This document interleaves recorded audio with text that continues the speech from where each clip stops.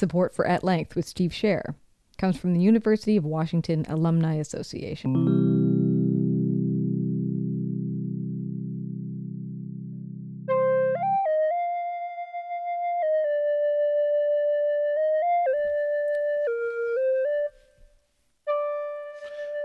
Welcome to At Length. I'm Steve Scher. This is a show where we take a little more time to dig a little deeper, to let the theories, the thinking, the ideas of a person unfold. Why is it so hard to lose weight?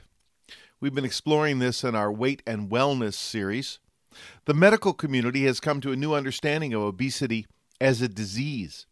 Dr. Ellen Scher says that is because new science shows that an overweight person's physiology for regulating body weight and appetite becomes fundamentally altered as we gain weight. As people's weight passes a certain threshold, they're more likely to have both serious diseases and kind of annoying symptoms related to their weight.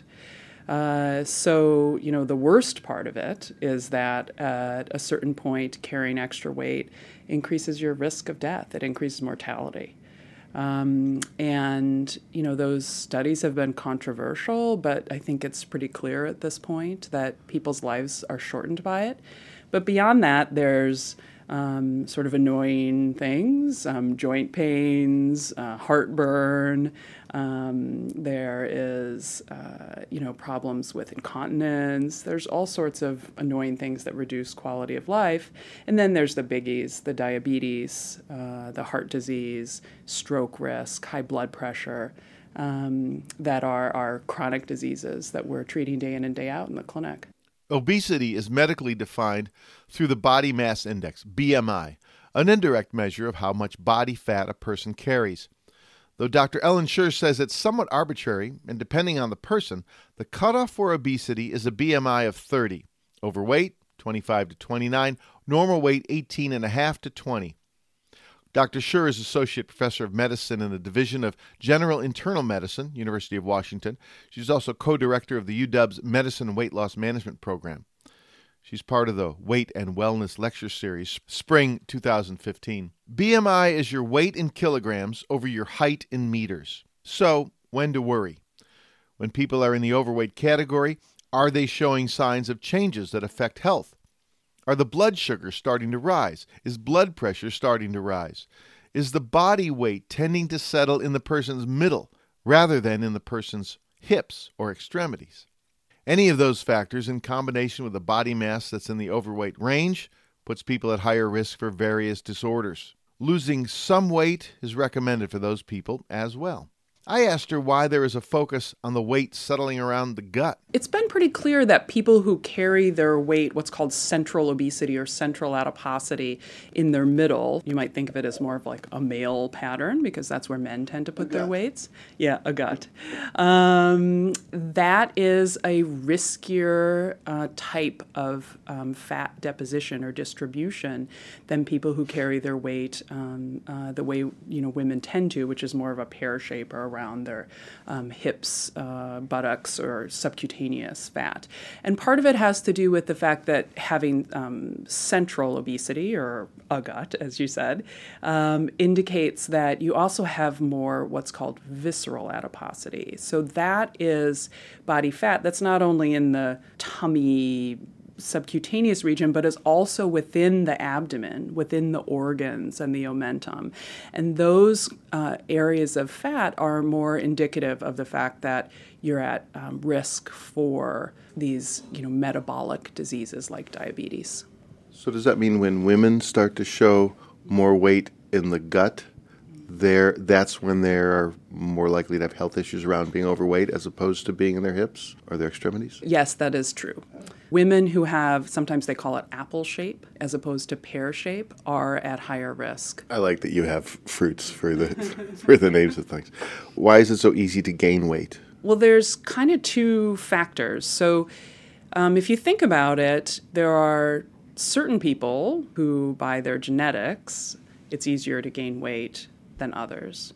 So we're all existing in the same, somewhat what they call obesogenic environment, which means an environment that promotes weight gain. When you say all of us, you mean all the world or all modern people living in modern cultures? I would call it the Western food environment. So let's call it the U.S. or the Western food environment.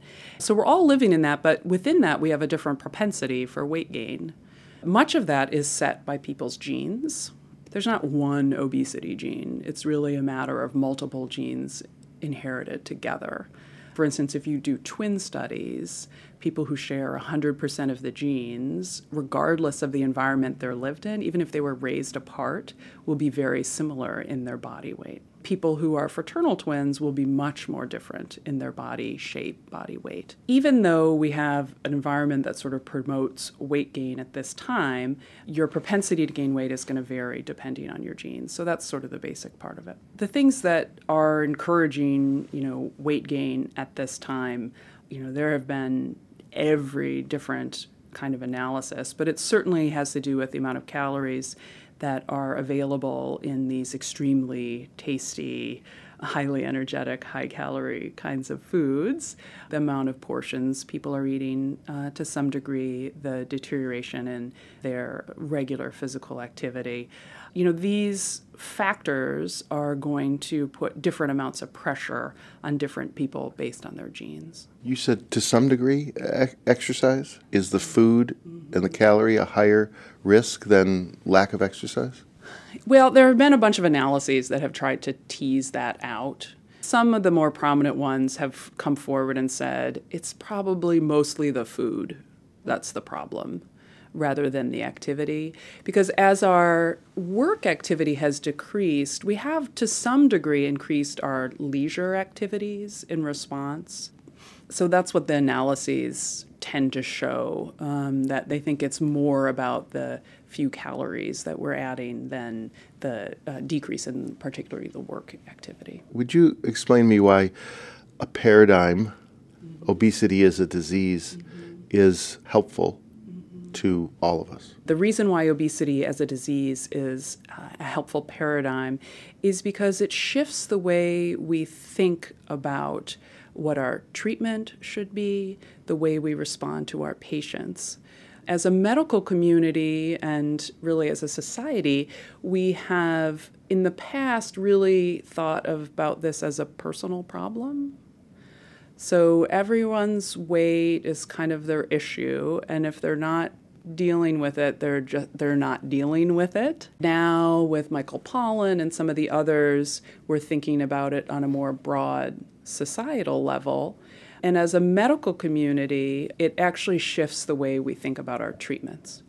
So for instance, when we treat people's high blood pressure, we give them their medications and we anticipate that they will need to stay on their medications for the rest of their lives because we understand that their physiology is fundamentally altered in a way that will not resolve. And that is the new understanding of obesity as a disease. The physiology of the way their body weight and appetite is regulated is fundamentally altered. And so we have to think of it as not something that somebody can, do a better job of and get rid of, right? If only they had some willpower, this is going to go away. We don't tell that to our patients about their high blood pressure. If you had more willpower, you wouldn't need this medicine for your high blood pressure. Same thing with the treatments, whether they're diet treatments or medications, and people stop those treatments, they gain weight back. As a medical community, as individuals, we feel very disappointed in ourselves, or, the doctors are always like, they say they're hardly eating anything, but I know they must be, going after the chips or whatever it is.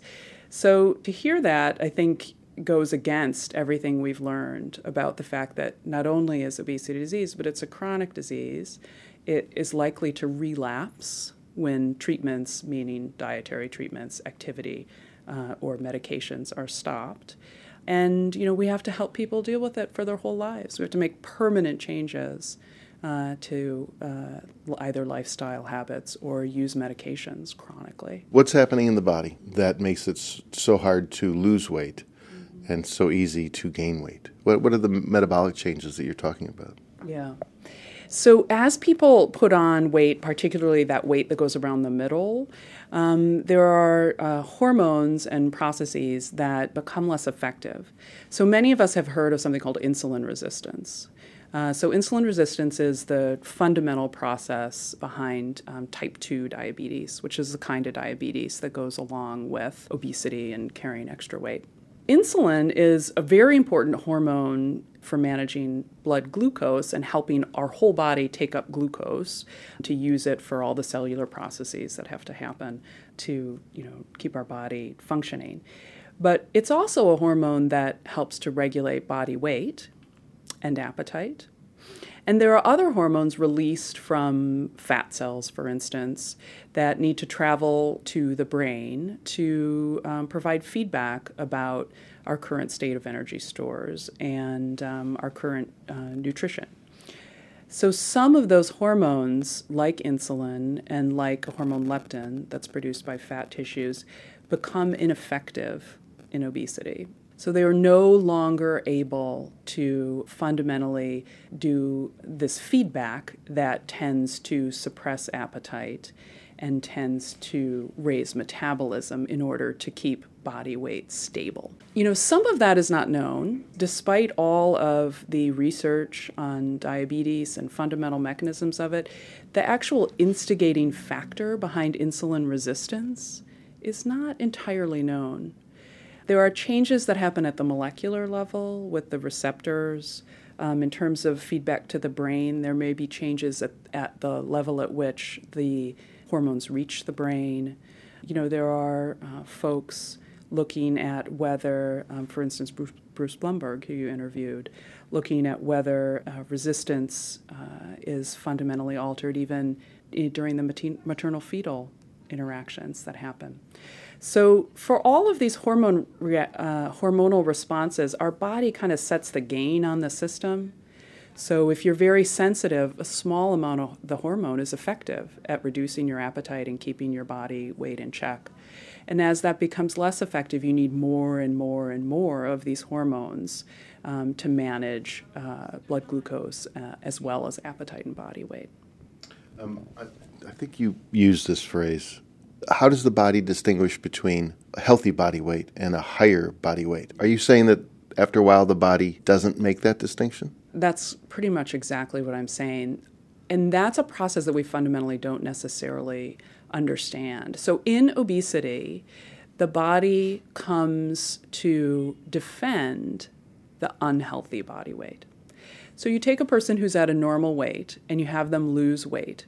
Well, we can all fundamentally understand why the body would resist that, right? Because we need energy stores to survive, and our energy stores start providing feedback to the brain saying, you had better get out there, find some decent food. Not only find some decent food, find some high-calorie food, because we are losing the energy we need to survive.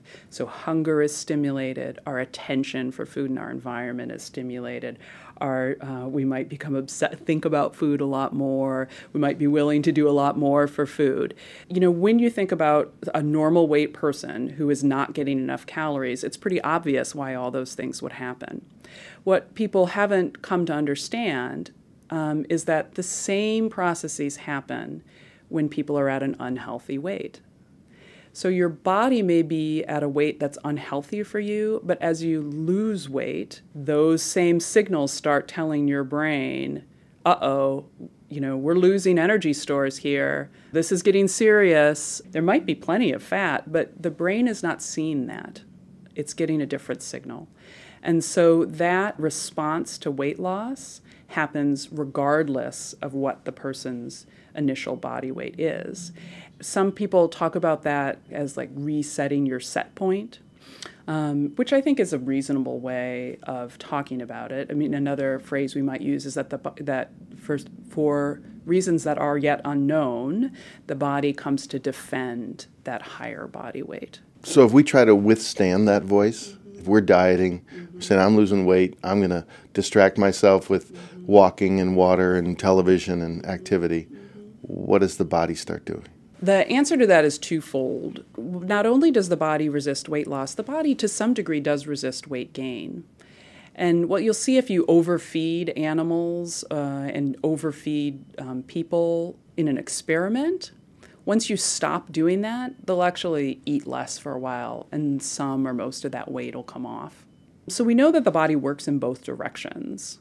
So the answer to your question is, there are some people who have been overfeeding themselves for a long period of time. And when they stop doing that, some weight will come off pretty readily, and they'll go down a bit before their body kind of kicks in and says, hey, I'm worried about this.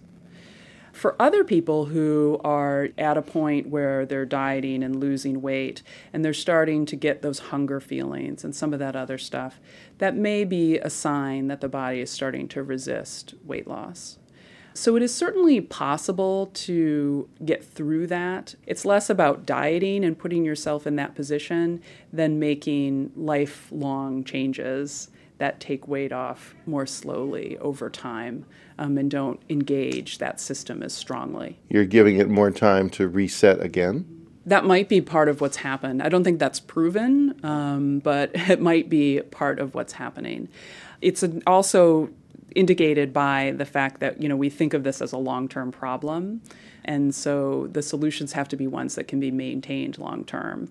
When people are making drastic changes to the point where, they've got to think about food all the time and, they're really hungry, they have engaged that system to stimulate hunger. And likely they've also slowed their metabolism. And it actually gets kind of harder to manage your weight at that point. Part of the goal is to not engage that system as strongly. When people get engaged in Weight Watchers or something where they're really immersed in that, following that and tracking that, at some point it gets harder. As they're losing more weight, it gets harder for them to keep losing that weight. That's why people relapse? Essentially, that's the case. So what happens as part of this response is not only can hunger be stimulated, but metabolism slows. And to some degree, it slows disproportionately. Someone who has lost weight, their metabolism will be lower. So say they've lost weight to 150 pounds from 170 pounds. Their metabolism will be lower than a person who was just 150 pounds and never lost weight to get there. Donna Ryan, who's from the Pennington and has been involved in a lot of large studies, coined a phrase, the metabolic handicap. So once you have a person has been weight reduced, they will tend to run a lower metabolism than someone of the same age, height, and weight who's never lost weight. And that's part of what tends to drive people up. Because, it's hard to you can't eat less and less forever, right? You also, there's just a certain amount of food that people are exposed to and need to eat to, feel full enough to kind of get through the day. And when you're below that, it becomes very hard to maintain that long term. So the body doesn't want to give up the weight it gained. The brain is saying, that's probably a good idea that we have this weight. It makes weight loss very difficult, doesn't it? The trouble that people get into is they're like, well, if it's going to be that hard, why should I do anything to begin with, right? But the reality is it actually doesn't take very much weight loss to have a big effect on people's health. So when people are thinking, I'm going to lose 100 pounds, I'm going to lose 50 pounds, the reality is most of those people only need to lose 10 to 20 pounds in order to have large benefits for their health. And fewer of these compensatory mechanisms are engaged at that level, or they're engaged at a level that's less robust or weaker. And so maintaining those smaller weight losses over time becomes much easier and much more reasonable. And you get a very good benefit for your health. What's the time frame you're thinking of? So, for instance, in a long-term study, like something like the Diabetes Prevention Program, those people lost 7% of their weight initially, and they went through something called an intensive behavioral treatment program. Many of them did regain weight, but they've been followed out for 15 years. After 3 years, they had a 50% reduction in their chance of getting diabetes, even though they had regained and they were now at more like 4% of their body weight loss. 15 years later, they've regained a little bit, but they still have maintained some weight loss from the folks who never did any program like that to lose weight. and they still have about 20% less diabetes than the people who never underwent the weight loss. So there's two lessons from that. It may be the behaviors themselves that are having the benefit. So the people who are maintaining even a small amount of weight loss over time, they've made fundamental changes to what they're eating. They've made fundamental changes to how active they are. And those are the things that are helping. The other lesson is that it just doesn't take large weight losses. Either the behaviors or just a small weight loss is enough to have a benefit for your health. Dr. Ellen Scher is Associate Professor of Medicine in the Division of General Internal Medicine, University of Washington. She's also co-director of the UW's Weight Loss Management Program. She's part of the UW's Weight and Wellness Lecture Series, Spring 2015. If you want to hear the other conversations we've had from the Weight and Wellness Series, search for At Length with Steve Scher. You can find us on iTunes, you can find us on Stitcher, and you can also find us by searching for At Length with Steve Scher. It'll show up on the UW's Alumni Association homepage and the Graduate School's homepage. Thank you for listening. We'll talk to you again.